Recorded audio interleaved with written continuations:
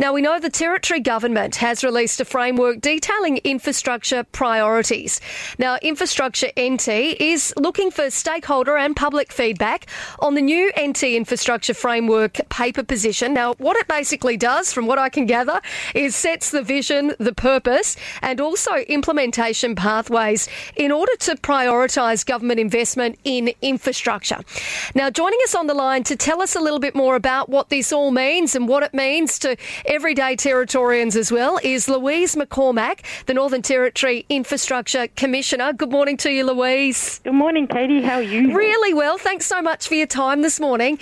Louise, why do we need this infrastructure plan? So we've refocused the current strategy and plan to be best practice. A lot of things have changed since 2017 when the original plan and strategy were developed. So COVID, for example, and those sorts of changes have really changed the way we live and use infrastructure. So it's time for a refresh and relook at adopting a fresh approach to this. We're also wanting to look at how we can balance the social and economic infrastructure.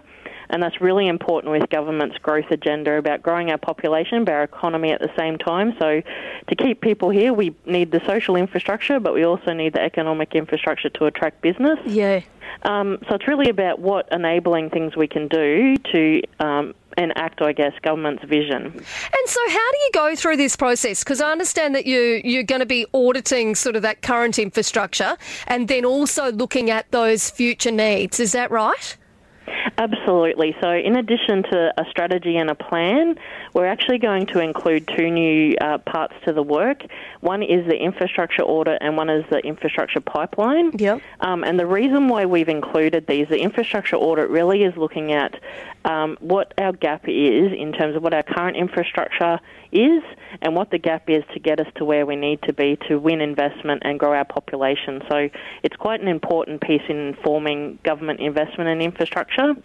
The pipeline itself is really looking at what's funded infrastructure, both private and public, to try and help our industry plan ahead for their workforce requirements. And so, Louise, some people listening this morning will be thinking, I've got no idea what that means for me, you know, as an everyday Territorian. So what does it mean for just normal people listening this morning thinking, why do we need this plan? It's absolutely essential, and I get it's quite complex. But the way it would impact everyday Territorians is we're getting more bang for our buck by having a coordinated approach. So if somebody thinks about it as if you're applying to build your house, and you might want something extra in your house, and you've got to make a decision whether you borrow more money now or later to build that into your house to get the benefit for that. It's really trying to coordinate that better and give some informed decisions on how you can best invest in what you're doing. Right. And so we're talking, you know, our roads, we're talking some of our bigger developments and our power and things like that, aren't we? Absolutely. So a good example would be in a community if we've got a health precinct instead of just one health clinic or a mental health facility, you might be able to actually combine that funding and get more out of that funding get more bang for your buck, essentially, from the government spend. And so, Louise, what are the next steps? I know that you're after public feedback. You're also after stakeholder engagement and feedback as well. So what are the next steps here if people want to have their say? I would love it if everybody jumped onto haveyourSay.nt.gov.au.